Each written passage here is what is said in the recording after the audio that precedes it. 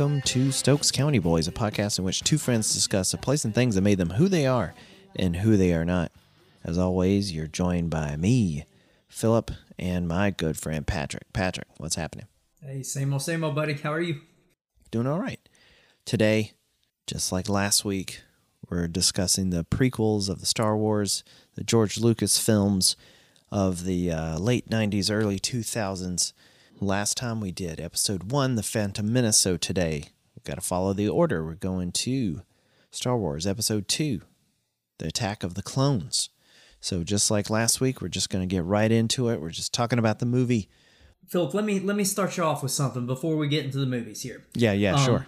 I went back. First off, I can't believe that we've been doing this as long as we have, but our first episode was about Star Wars, and we started with the end of the Skywalker saga. We did, and so then of course we had to go back to the very beginning with the prequels here. I went back and I re-listened because of one thing. I wanted to hear what your and my original list was for the order of movies and stuff, and my next to last on the list of from top to bottom favorite was this movie we're going to discuss today, Attack of the Clones. And my favorite movie of the series was Revenge of the Sith, episode 3. I want to amend my list, and I'm not going to go through every single movie, but I want to amend my list. I want to move Attack of the Clones to the bottom. Okay. I want to keep Revenge of the Sith at the top, and we're going to go over all this as to why. And what was at the bottom? What was at the bottom before? Last Jedi. Oh, okay. Yeah, all right. Last Jedi was. But I wanted to just throw that out first thing, and I also want to make another reference here, Philip. Do you remember back in when was it? It was 2008.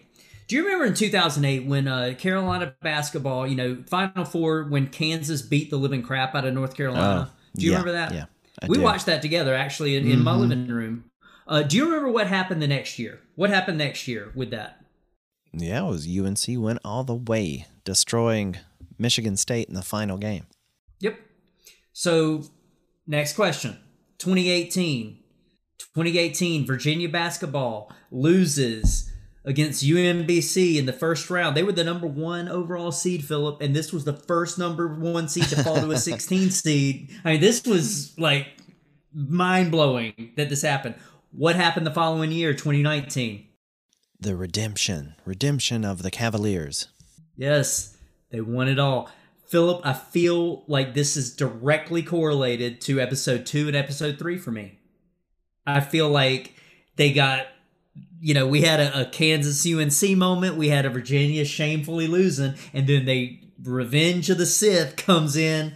Like, I'm telling you, man, this was like what I was thinking of as I was watching this Attack of the Clones to prepare for this.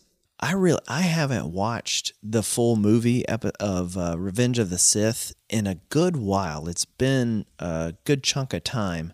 And I'm actually really looking forward to watching it, doing this the way we've been like watching Phantom Menace. I kind of had a new appreciation for it after, you hear a lot of flack for it.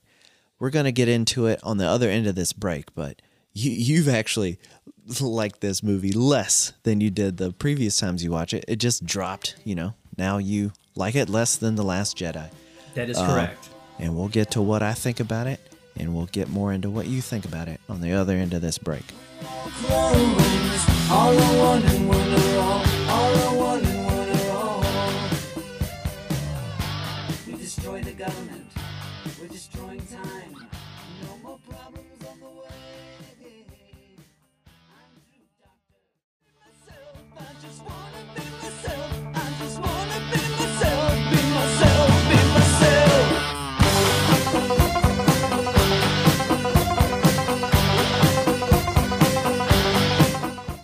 And we're back.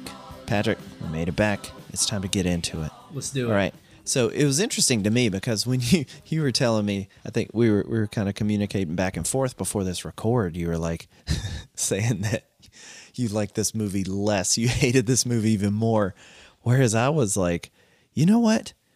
I had a good time watching this. I mean, there's certain scenes, as I said, there's still certain parts of this movie that I absolutely do not like. But this movie at the same time has some really key moments in Star Wars, I would say. So it's a weird, really uneven movie. I mean, I think we talked about in the first one, in episode 1, The Phantom Menace is a little uneven. It's a little all over the place.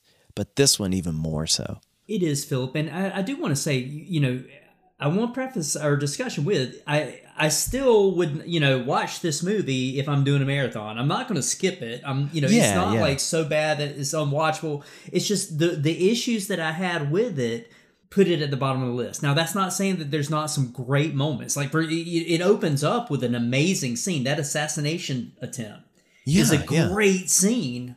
You know what too is it's funny you mentioned that. I put opening shot, it looks really cool and it looks different after the crawl. That opening shot and panning to that establishing shot of the planet, I thought it felt different than most Star Wars movies, the way it kind of panned, the way it looked, and I thought it looked really cool. But yeah, go ahead. Most of the starting scenes after the words go through the scroll that we've all come to know and love, the movies all start in space. I didn't particularly notice anything that stood out to me as better or worse or whatever. I thought it was just your standard kind of, here we are in outer space, and now let's see what happens. Yeah, but that immediately, though, it kind of kicks into it. Usually, this one's a little different because usually, like with the Star Wars movies, you're kind of in the middle. It kind of throws you into the middle of some kind of like caper or action scene or some kind of little battle that's going on. And this one's just like, there's that immediate kind of like assassination attempt on Padme, which it kills one of her maidens or whatever you call her. Of course, it's her body. Yeah, one of her body doubles. But then it just goes into the political intrigue. So it is kind of different in that way. One thing, another positive of this movie, though, because, I do respect and appreciate some of the aspects of it. And seeing all the different Jedi, not just, the ones that we've come to know and love, but like some of the minor characters in the series, Ki-Adi-Mundi, Barriss Offee, Kit Fisto, there's some really cool Jedi that don't get a whole lot of screen time in the movies, but I thought it was really kind of fan service that they were there and all that. I really did appreciate that. I think the best thing from this movie, again, speaking in just general terms, the Palpatine's character is just unreal. I mean, it's just so well done across the board. Let's go back a little bit before we get into the movie too much, because I want to ask you, do you remember seeing this movie for the first time or anything like that? Because we saw it in theaters when it came out in 2002. Do you remember any of that? Yeah, I saw it with you for the second time in the theater. The first time I went with my suite mates because we had to go a second time. There was a tornado in South Durham, and I was in college at the time. So yeah, the movie actually, we lost power after the scene where Anakin breaks through the window, or they're going after the assassin. After the bedroom so it was in scene. the first 15 minutes of the movie. Saw the first 15 minutes, had to go back the next day to rewatch the rest. So that's the first image that I have of this movie, and when I saw it was a little bit of a disappointment because I didn't get to see it when I went to see it. I had to wait a day. Okay, so it's interesting because rewatching this may have been, in terms of watching it from beginning to end, may have only been the third or fourth time I've watched this. As opposed to the other Star Wars movies, I've seen them all several times. I watched it with you at that theater. I couldn't stand it. I think some of it was influenced by the other criticisms it was getting through the media and through other people and stuff. I was just I can't take this. This is terrible. Probably rewatched it when I was kind of trying to watch all of them again, and then I've probably I've watched little bits of it, little chunks of it. I've watched YouTube people that have edited the movies and broken them down. I've watched those plenty of times, seeing different little fan edits of the prequels. But this is really maybe only at most, maybe the fourth time I've seen it from beginning to end. So going back to kind of that opening scene where we were talking about Palpatine, there's a few things that I noticed that were kind of nice little details. You start to see him aging a little bit more. He's starting to look a little bit more withered and wrinkled and haggard. But the other thing is I was like, pulling back a little bit, it's kind of wild to see that scene where you have Yoda, Mace Windu, Kit Fisto, and a couple other Jedis. You see these Jedis meeting with who's like the ultimate evil, and they're all in the same room just kind of chit-chatting. He's manipulating them. Like Mace Windu's like, we're keepers of the peace. We're not soldiers. Don't get us to do this. And he's like, oh, well, we'll figure it out. We got to help. We have these separatists. We have to handle this thing. And you just realize, like, throughout the course of the movie that he's orchestrating all these little things. He's playing both sides against each other for his ultimate power grab. And it's, like you said, it's the most compelling thing about these prequels, really, is like it was sold as this is the birth of Darth Vader. But it's really the story of Palpatine once again. And I think rightfully so. There's always a bigger fish, as Qui-Gon Jinn taught us, I think we'll come at it at this. Maybe we'll have to go through the movie as like, what are things that like made you like it less? And I'm going to go with, I'm not always trying to put you in the negative here, but since you said, put it out that way, it dropped in your rankings. I have a little bit more esteem for this movie than I did before, as in I don't hate it. Actually, there's some really cool things about it. But yeah, there are some things I'm probably going to agree with the same thing, like criticisms you have. I'll probably agree with you, but there's certain things that I enjoyed that made me like it better. Like, for example, this scene, I was really paying attention to it.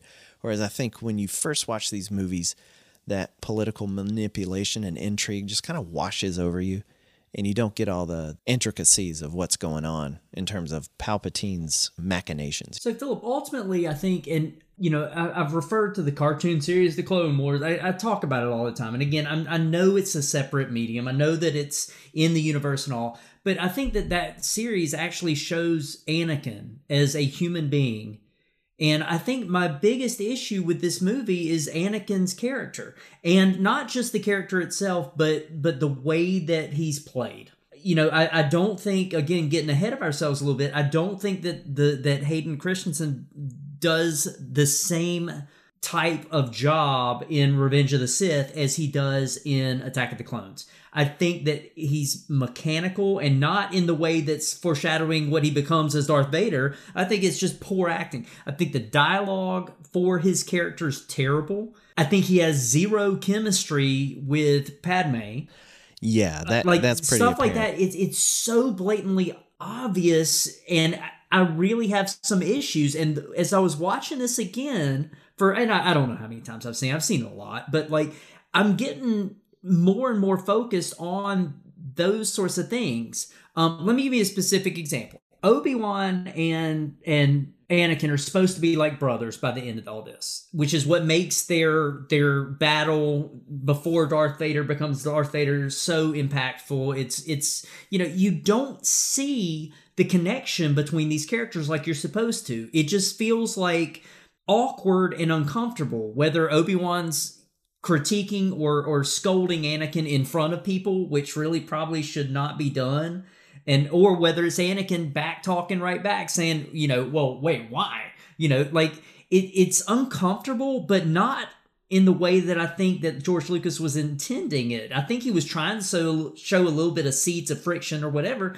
but it just came across as like awkward and uncomfortable. The only ways, I think they didn't establish enough of how they connect and how they are like brothers, like you're saying. I think the way they did it was just like, in that car chase scene early on in the movie that you didn't get to see because the first time you watched it because the power went out. Right. But they're just like, oh, I hate when he does this. Here he goes again.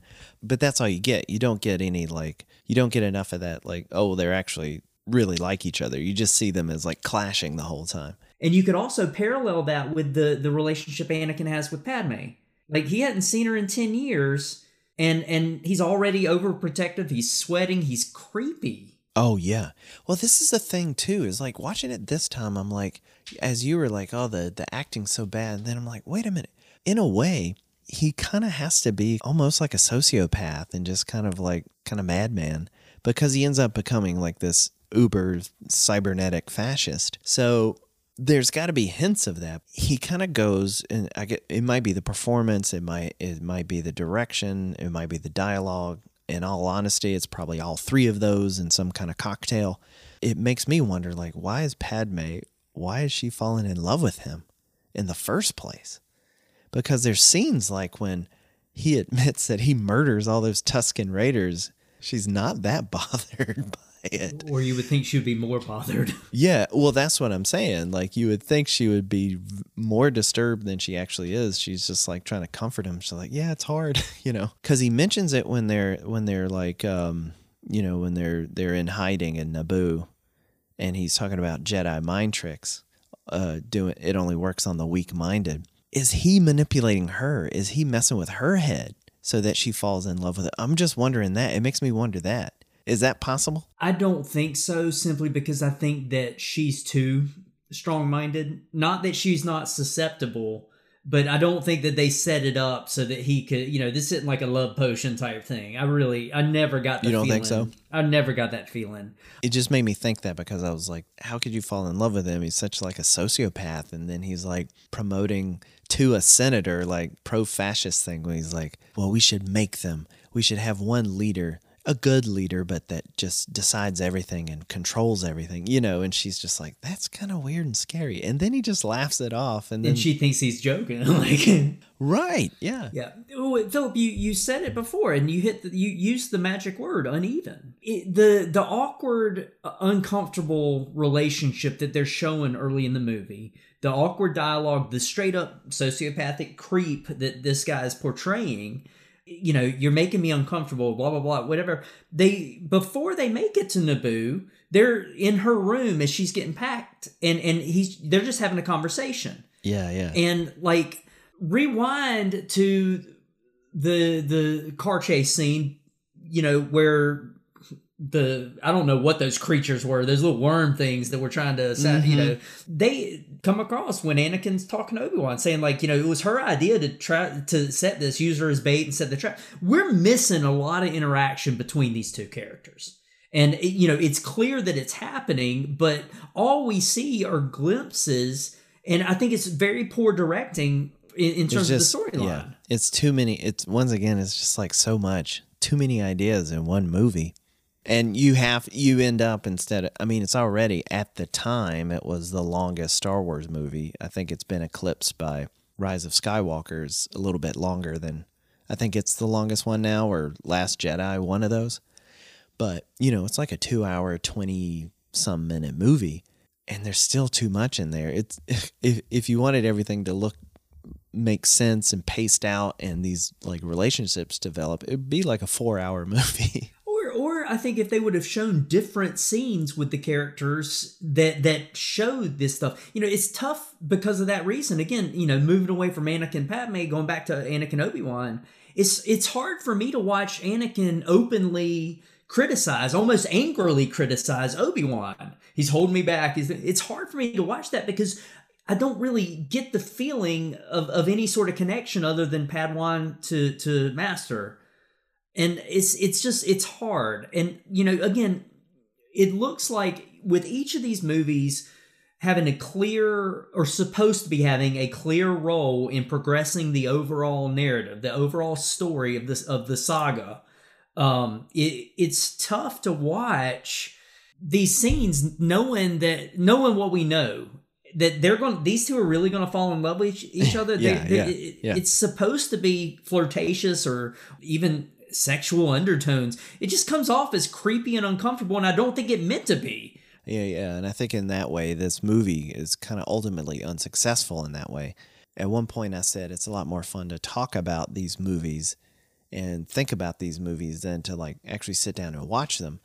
I think a lot of like this movie is why, in terms of those relationships, that if you think of the tragedy in a general sense, you can fill in those gaps and think of like, well, yeah, Obi-Wan and Anakin are supposed to be like, even though it's like a master-apprentice relationship, they're still so close and really close friends. And then that the tragedy of that breakup, and then this like love story, this impossible love story, kind of like a Shakespearean tragedy there. And then in placing that in this like Star Wars universe, like that's really good. That's really cool. And you just have this like complete breakdown of what was supposed to be, you know, Anakin be the chosen one or whatever. The execution is part of the problem on, especially in this sense of this movie. It is cool how like, you know, there's just these little soft touches of like Senator Palpatine orchestrating like, oh, well, you know, if someone watched her, she probably needs somebody she really knows well. What about, you know, a Jedi she's really close with? What about Obi-Wan and Anakin? You know, like he's just thinking of it for the first time once again, you know. And this is setting all this stuff in motion, you know. Oh, it absolutely is, Philip. And again, that's why I think Palpatine's character. I feel like I don't want to say anything negative about him at all in this movie because, like, overall, I think that he's the star of this. Yeah. I do think, you know, I will give props where it's due too. You know, there's a couple of things thrown in there, especially early on. When they're going to Naboo, for example, Anakin admits to Padme he's afraid. He's like, "This is my first mission. I'm afraid." We know from Yoda, fear leads to anger. There's a lot of fear in this. I thought that was a nice touch that they're sprinkling in some stuff like that. Where sometimes it works because it's exactly as it was intended. Other times things feel kind of forced or whatever. I do think more attention could have been made to what they chose to share of all the stuff they had to leave out, what they chose to share versus what they could have shown and maybe developed maybe kind of a less is more type of thing where they develop these thoughts a little bit more. You know, Yoda's calling out the Jedi in this movie for being arrogant. And he's even the older Jedi and stuff. So like, you know that he senses something's amiss. And so, you know, like, let's develop that a little bit more instead of having more unnecessarily awkward scenes with Padme and Anakin. I will say there's some things like rewatching it this time I enjoyed more than I did in the past. And one of them was the like car chase scene, which at first I was like, this thing is so ridiculous. But kind of knowing that these guys are flying through the air and perfectly land on the cars, you know, this time I didn't let it bother me. I'm just like, that's the way it is. I enjoyed it a lot more. I know we're kind of jumping back and forth a little bit chronologically, but you know, something with that scene you're talking about, did it bother you at all when they went to the was it a club, a bar, whatever they call it in Alien World there, like on Coruscant? Like, did it bother you at all that nobody seemed to really react when Obi-Wan chopped that assassin's arm off? It was a lot like the scene in Mos Eisley, but the thing is like in Mos Eisley, that place is, you know, the scum and villainy, right? It's a really trashy, nasty place. But this is like the center of the Republic. So it was it was ridiculous. And then he's just like, Jedi business, go back to your drinks, you know, stuff like that. I mean, to me, at first I was like, oh, this is awful. But now that awful reading and line, it just kind of makes me laugh. And I don't mind it as much, probably because I already have seen it and people have already made fun of it enough to the point where it comes back around and you kind of enjoy it because it's so bad it's good, you know? Just right before that, Obi-Wan's sitting at the bar, morally like projecting his values on some dude, you know, about the death sticks. With the death sticks, you should not, you need to go home and rethink your life. You don't want to, he's used like... And then he chops off that woman's hand. It's overstepping, and I think that if it was part of the narrative that George Lucas was trying to say, that the Jedi are arrogant and they think they know better and this and that, I think he was just trying to be funny. I don't think that he really was trying to do anything. And then they kind of echo when he cuts that dude's hand off in the first Star Wars movie, you know? Yeah. Well, I mean, every character loses a hand in Star Wars at some point. I mean, it's like the MO. Yeah. Yeah, and there's a couple of things that I caught during this car chase scene that I'd never heard before. One of them was Obi-Wan mentioning Yoda's swordsmanship. He kind of throws off a line there. I'd never really caught that before. The other thing when I was saying about Anakin being this sociopath is the way he just gets this like sadistic thrill out of the car chase, and he's just loving every minute of it. And like, you know, Obi-Wan's kind of freaking out. But there's one thing that I think is really key in that, and it's when they're flying through this part and they're flying through those, as they call them, power couplings, and they're like getting electrocuted or whatever as they're flying through it. And Obi-Wan's like, I told you not to go through here. And he's like freaking out. Anakin just leans his head back and he's just like laughing. It's almost this like sexual pleasure he's getting from just, I mean, it's sadistic and like masochistic and weird. And you're just like, wait a minute. Is all this like his stiltedness, is all this stuff, is it intentional or is it not? And then I'm like doing these tricks in my head, but I think ultimately, yeah, the acting is bad and the dialogue's not great. But there are little nuggets in there where I'm like, it makes me wonder, it makes me second guess my assumptions that I made before when I watched that movie. But it's just little things like that I'm catching on this watch. Well, that's the thing. There are nuggets there. And it makes it's enough to make you think and wonder. It's just I fully believe it's the execution or lack thereof. And because you see it, it's not just like a one scene thing. You see it throughout this entire movie, which as when we discuss episode 3, it's almost like the opposite, in my opinion. You know, and so like we'll get to that when the time comes.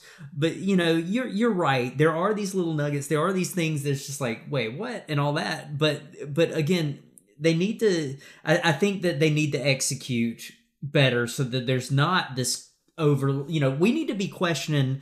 You know, the fact that Anakin's losing his lightsaber so much when that's supposed to be like your heart. I mean, that's the kyber crystal connects to you. He keeps losing it.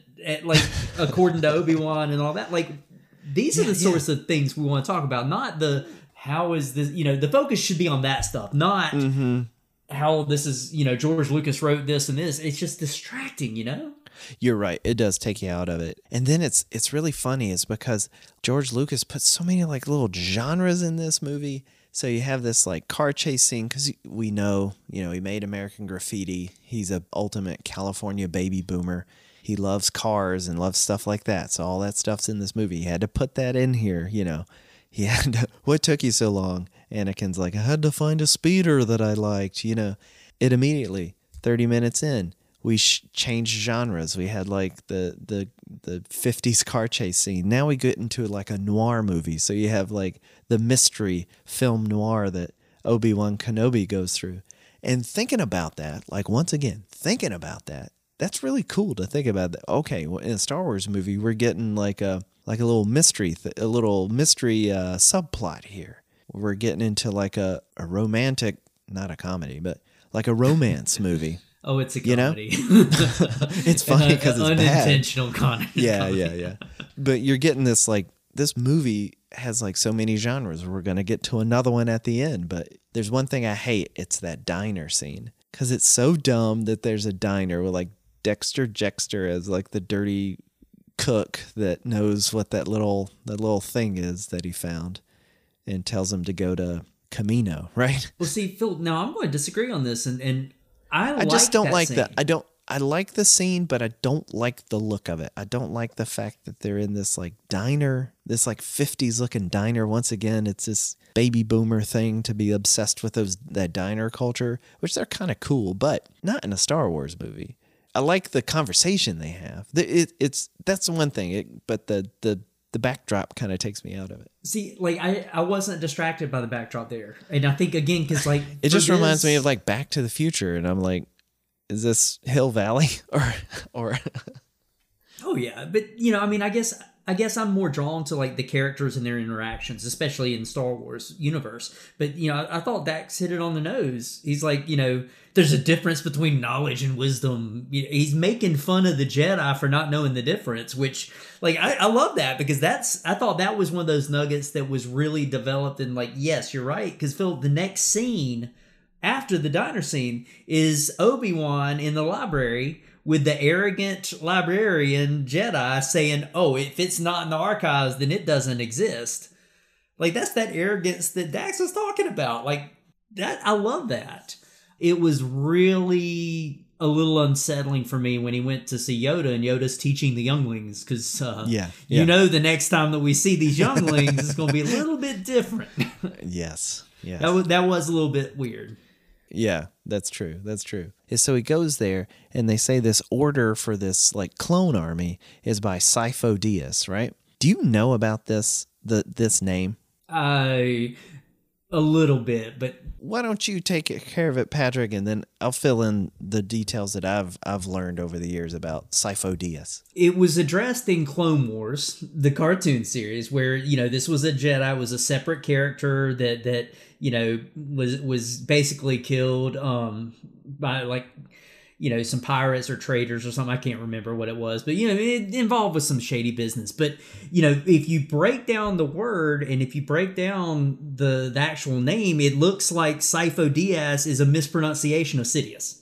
Which I strongly, again, I haven't really done a whole lot of research on this particular name, but it feels like that was the plan, if by George Lucas, maybe in early drafts, that he was going to have this big reveal was going to be that it was Sidious that did this, which would make perfect sense.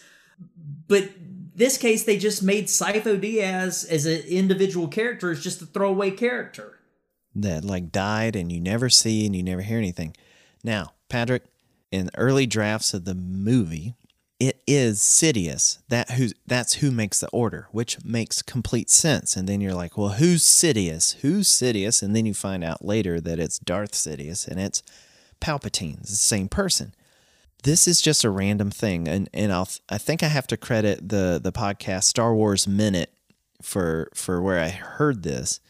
But what happened was a script, an assistant, some production assistant was rewriting something and made a note or something like that. Something in the script either wrote it wrong or mistyped Sidious, and it looked like Sifo Dyas, right? So you're right.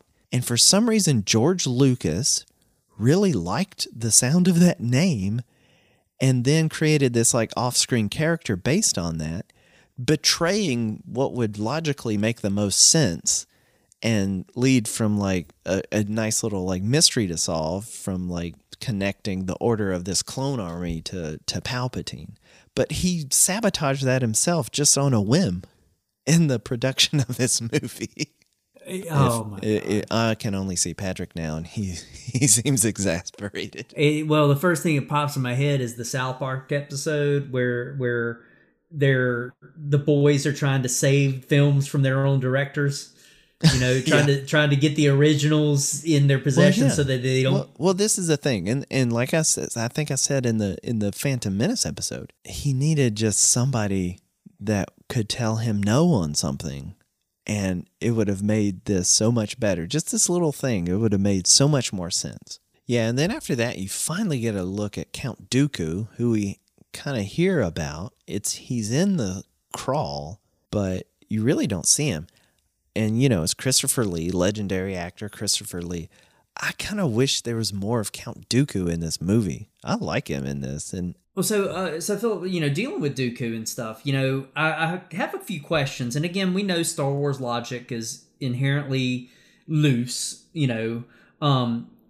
you go back thousands of years, whatever, there were lots of Jedi, there were lots of Sith. All this. You talk about the rule of two. So we know Darth Plagueis the Wise is potentially in play here because we're not 100% certain in canon what you see in the movies. It's inferred that he is Sidious's master, the master apprentice. But we've already seen Darth Maul. Now we've got Dooku or Darth Tyrannus, yeah. Which is Tyrannus, right? Yeah. I just Dooku. One of those. If you want to expand, the universe a little bit, you got Asajj Ventress. That's a kind of a cult character in expanded universe that people like, but it's also in play here as Dooku's apprentice.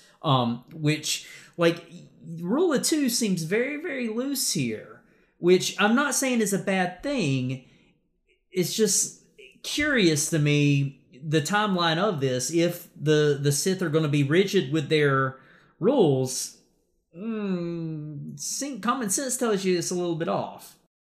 Yeah, because then you'd have to get in some weird timeline where immediately after Darth Maul got killed, Palpatine's then grooming Dooku to kind of be his second. But then, like you were saying, when is Plagueis around? Because as I mentioned before, I read one of the only Star Wars books I've read was the Darth Plagueis one, which is actually pretty good. I like it. But in that one, Plagueis is around that whole time, and I think he is killed by Palpatine right before like the opera scene in the third episode. Timeline wise, that would make a lot of sense. I may be getting that wrong, and whoever knows will most likely correct me. But and please do, StokesCountyBoys@gmail.com. But yeah, you're right. It is a little like, wait, I thought there was only two, and then immediately Count Dooku's in there, you know. Well, and and again, maybe And this he's apparently been missing for a while too, right? So yeah. I mean, why did the Jedi not, or why did they not reach out and or hey, where's our guy or whatever, But again too, it's been brought up only the Sith deal in absolutes, when the reality, as you see throughout the 9 movies, is that there's gray. There is gray. Yeah. And it's interesting when we're looking at the characters themselves because, let's fast forward after the Obi-Wan and Jango, and we'll talk about the Mandalorian presence there. But when Obi-Wan's captured and he's talking to Dooku, of course he's like, "You're a Sith, you're a bad guy." Dooku is telling him stuff that's actually true, that the dark side actually does control the Senate. He's 100% right. But the Jedi arrogance, even of Obi-Wan, somebody as wise as Obi-Wan, because you're a Sith, I'm not going to listen to you. yeah, you're lying. Yeah, that's true. One of the scenes I really like is that Obi-Wan Jango Fett fight, like in the rain, when he's like trying to catch, he's trying to get a handle of this guy, figure out what's going on, and Jango's like trying to make a run for it. But I really like that fight. It's really good. And he's a man trying to make a living. He's a bounty hunter. He's as we learn in the Mandalorian series, he's a foundling. He's like there's a lot to this character I like. Philip, I've got a question for you, and this is kind of just in general. How did his son Boba Fett develop such a cult following? You know what I've heard is that it was, I think a lot of it has to deal with the toy, because it was a special toy. I think you had to collect like 5 or 6 proofs of purchase, and you could get the special like Boba Fett toy, and it was just a really cool looking toy. And so it's like this minor figure in terms of minor character that developed like had a real mystique about it, because you didn't know anything about him or anything like that. He just looked cool. But between like Empire Strikes Back and Return of the Jedi, the kids, they're a little bit older than us, like the Gen X Star Wars fans, were playing with this toy and creating their own little like mythologies and stories about this. And so anything I've heard that explains the cult of Boba Fett, to be honest, like I found out much later after seeing the original movies several times that Boba Fett was a thing, It was just like, oh, that guy, And I guess, you're right. He does look really cool when he's like standing next to Darth Vader in Empire Strikes Back. But that's all he does, and kind of walks next to the carbonite when he takes it off. He takes off Han, but yeah, I think that's part of it. But yeah, it's kind of funny. You get little Boba Fett, in this movie, who's kind of awkward and stilted too, Yes. But then, this part where they go back to Tatooine, and I think this is a good part of the movie. This is a cool part of the movie. There's some weird stuff in here too, and there's like some fan service. One thing I noticed is like how rough Watto's looking. He's not doing so well. Oh yeah, he's definitely aged. He's definitely aged. Yes. Now, there's one little thing that I thought was kind of funny is that C-3PO, when he sees Anakin, he's like, the Maker, and he gets like excited. And then you're like, oh, so in those first Star Wars movies, when he's like thinking the Maker, he's praising Darth Vader. That's great. Yeah, it is great. But it makes sense. It's like, who's a droid's god? It's the one that made him, right? Yes. The other thing I said that I thought was kind of funny is, Padme is supposed to be like kind of in hiding as a refugee when they're going to Naboo. And I was like, she's dressed too nice to be a refugee.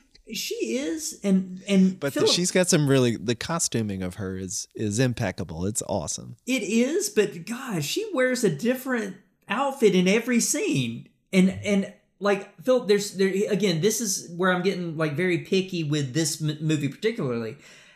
If it was used to show a progression of time, or something like that, I would get it. But it really feels like they're just showing off the costume designer, which rightfully so to an extent, because they are great costumes, but it almost feels like unnecessary and unnatural. I do have a major issue with one of the costumes, which we will get on later in there.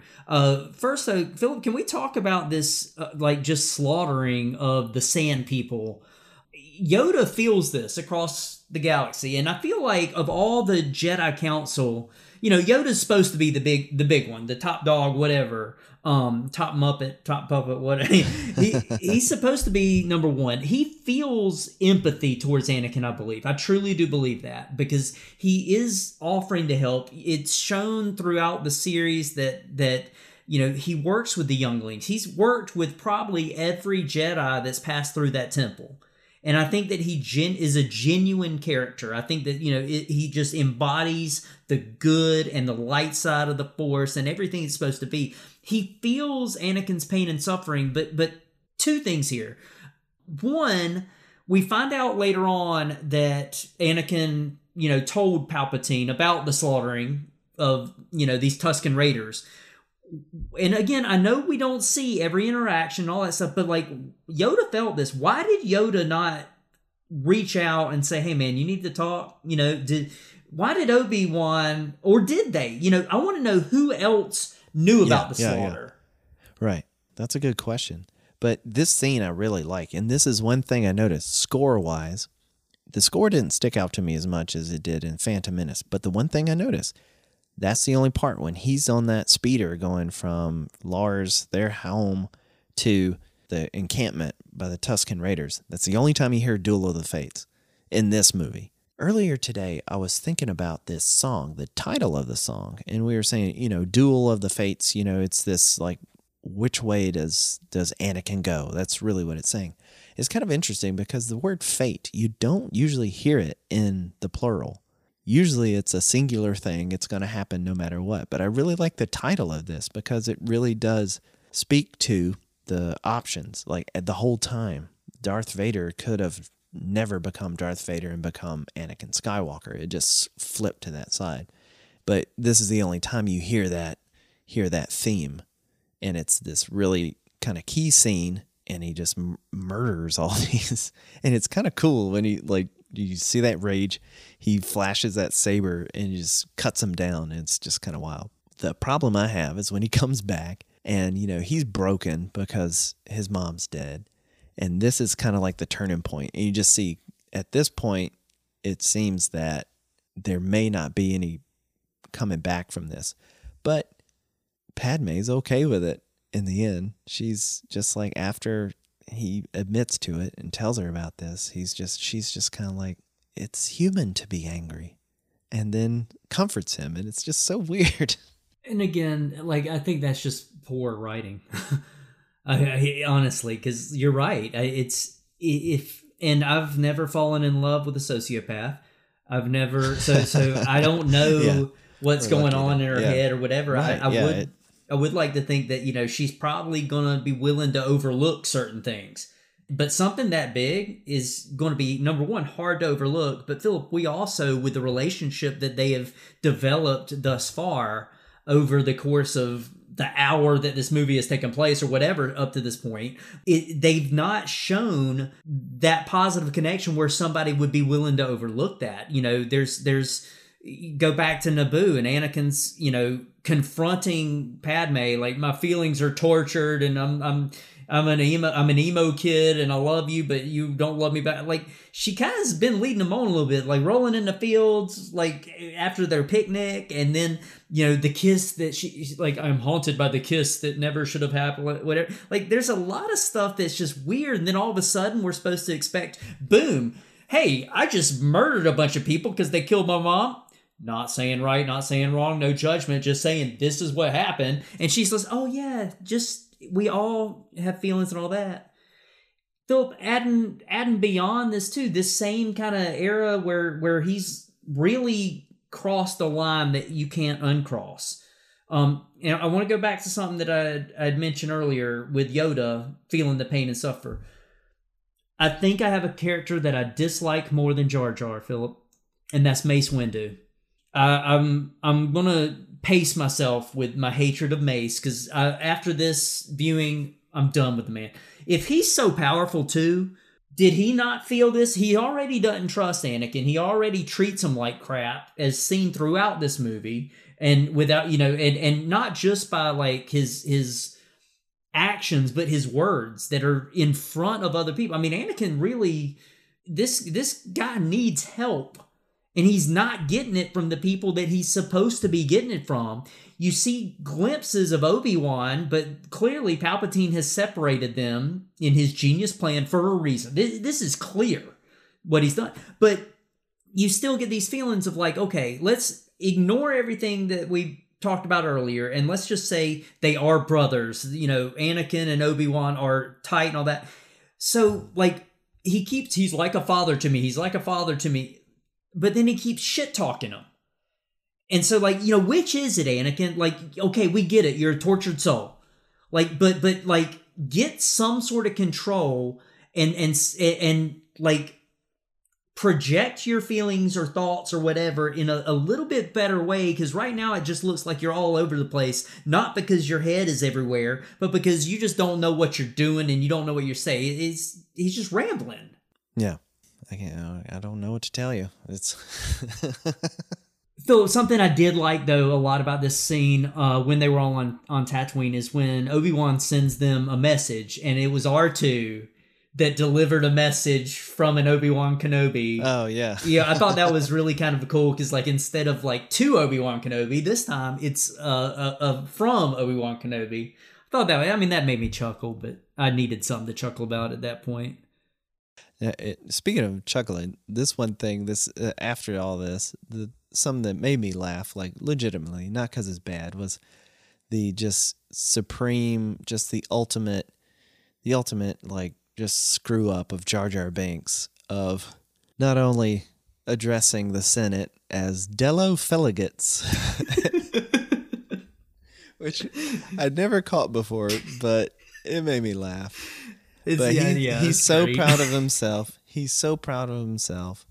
And he's just like, we need to give, like, basically more power to the Chancellor and just make him Supreme Chancellor. He's the one. Of course, Jar Jar just always tripping over his own 2 feet. He does the deed just from a slight little push from Palpatine, and he gives him so much power, and everybody's like, yay, we did it, And oh, that speech that Palpatine gives where he's like, I love democracy. I love the Republic. I'll hand this over when all this is over, this whole separatist thing, and we just take care of it.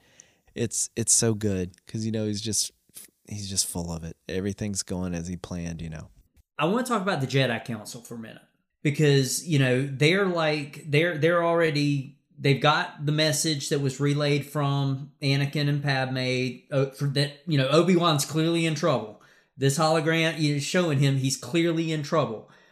They're taking their sweet time to send people to help him. Now, I understand that, like, the Jedi Council needed to be at this emergency meeting or whatever. I completely understand that. But, like, couldn't they have gone ahead and sent at least a couple of Jedi to go ahead?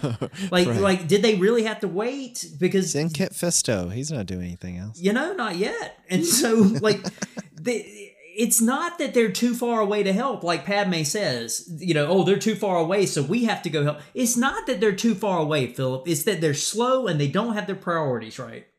Yeah, you're totally right. Because they were saying we don't want to get involved in politics. That's what Mace Windu says. But it's exactly what they do.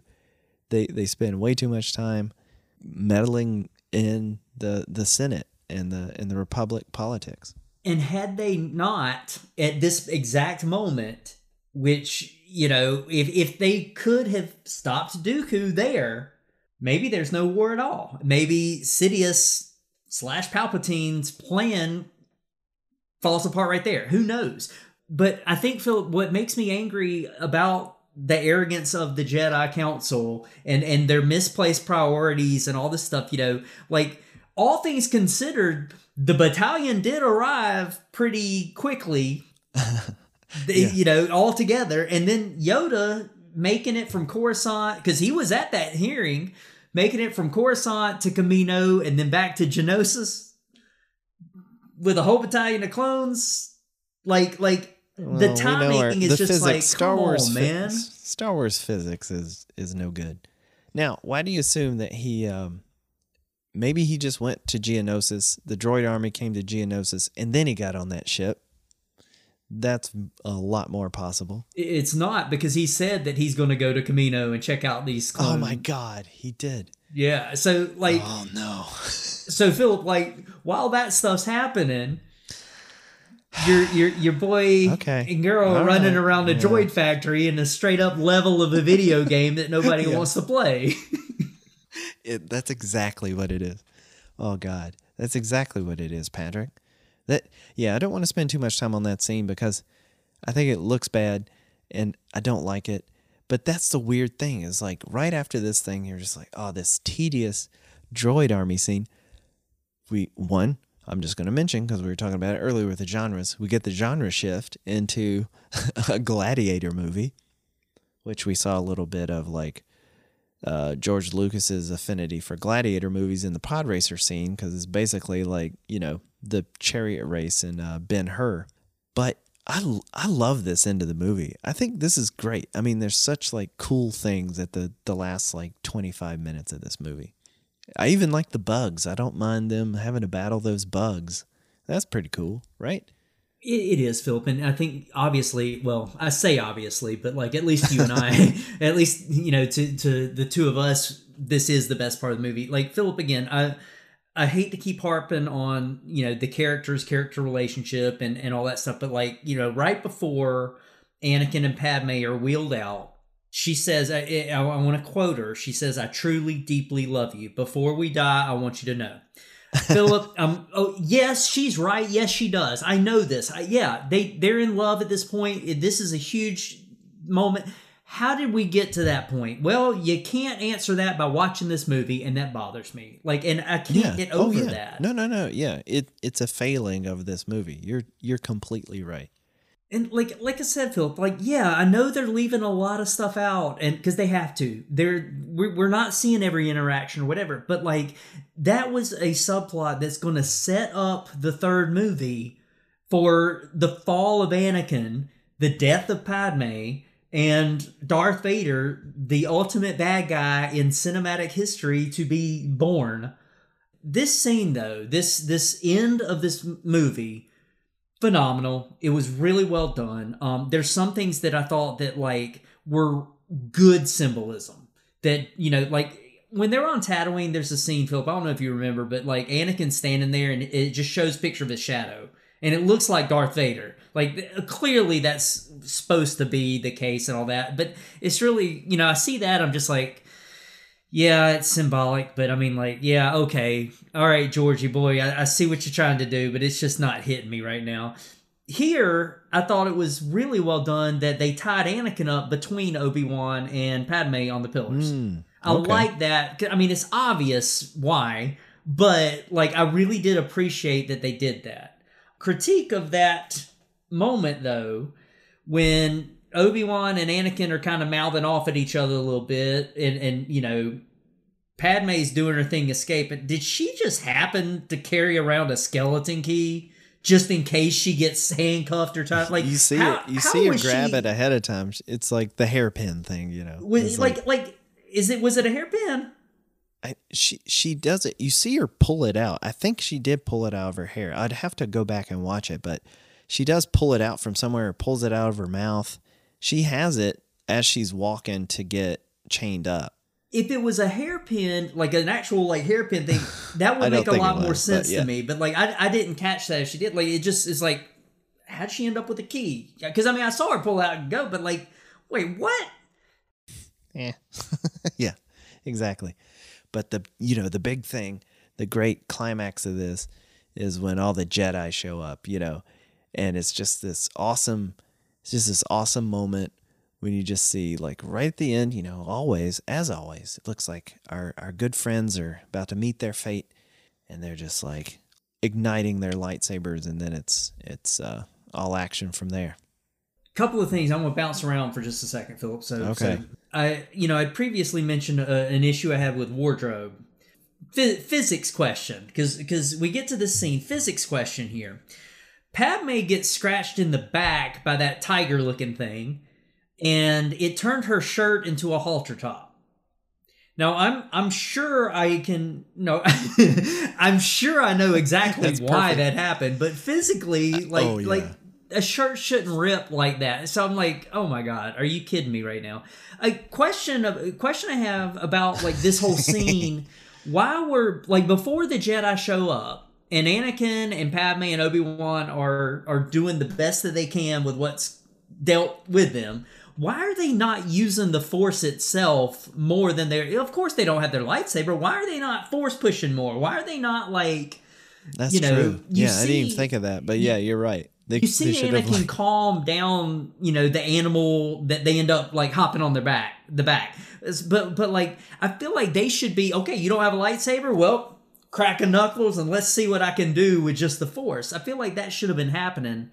No, but Phil, yeah, when the Jedi showed up, though, it was kind of a humbling experience for me to watch because Order 66 is going to happen. But the Jedi that show up, again, whether it's through watching Clone Wars, whether it's through nerding out, reading books, or like, looking at the expanded universe, whatever, these are actual characters that have stories. These characters are real entities, and they're not just throwaway.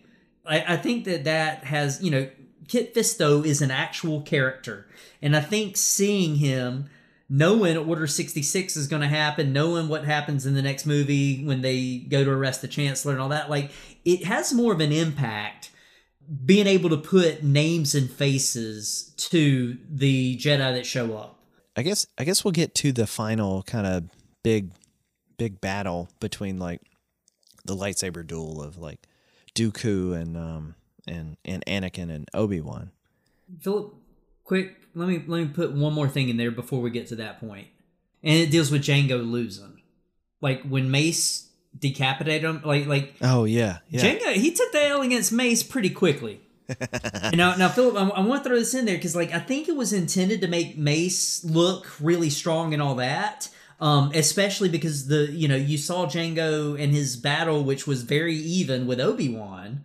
I felt like, I don't think it made Mace look strong as much as it made Jango look weak, which I was really disappointed in.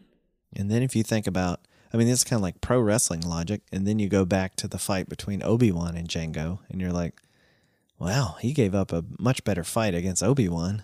Yeah, you're right. I don't know. I didn't really think about it, but it's just kind of brutal. You just see that usually it's just like the arms that get cut off. He just decapitates him. Oh yeah. I mean, you know what though? I mean, and again, I'm being very picky. A great battle scene. Yeah, great battle scene. But yeah, I guess it's important to show that, like, so Boba Fett witnesses that, and then I guess it kind of leads him on his path to kind of loosely ally himself with Darth Vader later on, I guess. But I get it.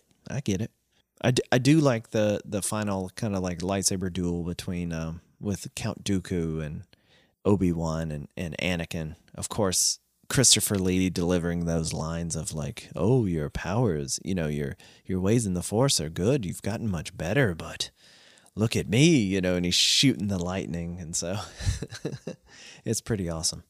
And he notes that, he was Yoda's. Oh no, that's when he's fighting Yoda is when he mentions that he was trained by Yoda. So you just get this like legacy of apprentices, whether it's like Anakin or Dooku or Kylo Ren, that betray their masters, you know? Of course you do. And like It keeps happening. They're not really good. They're not really good teachers, Patrick. Well, see, but then therein lies the question. So, like, as they're getting to that scene where they're, flying in the ships, the clones have arrived, Yoda saves the day, whatever, and they're flying to, stop Dooku from leaving the planet and all that stuff. Anakin pitches a fit when Padme falls off the ship, and Obi-Wan screaming at him like, "Do your job," because it's what. And ultimately, it's not because it's the right thing. He's like, "What would Padme do?" Like Yoda feels this. They keep cutting to Yoda. Like, Philip, this is like the third time this movie that Yoda clearly is sensing. He knows something. Why do they not stage an intervention for this kid? I don't understand why. But like they get, and another thing, picky wise, that I have an issue with, like when they get to the fight, Obi-Wan against Dooku always goes out like a punk really quick. Like, I don't understand it. It's just the logic doesn't make sense to me. Like he held his own against Jango. Yes, Jango's not a Jedi, but like I don't get how he keeps going out, because you're going to see it again in the Revenge of the Sith early on. Yeah, he just keeps getting knocked out. It's a matchup issue.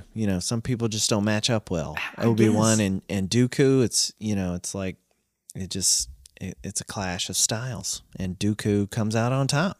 I guess, but Phil, the way that Anakin blocked the like Dooku's death strike to Obi-Wan, same way he blocked Luke's to the Emperor. Oh, like, I didn't thought catch that was that. I thought that was really it's a nice cool. little And then, echo. Yeah. And also like when he cut the power, like when he was going one-on-one, we cut the power. Like I thought that was like a nice kind of fan service homage to what we see in the original trilogy. But yeah, once they're defeated and little Yoda comes in. Yeah. Philip, that like again, I'm watching this movie and I've already harped so much on character, dialogue, acting, all that, but like this scene where we actually get to see Yoda pop out his little lightsaber and then jump around like a madman, it made up for so many things. It was such a great scene. I wish it would have been longer. Like, Dooku takes the easy way out and runs, which I have no problem with, because that makes sense for, what we come to see the Sith doing on a regular basis, or Sith affiliated, because General Grievous is going to be doing the same thing.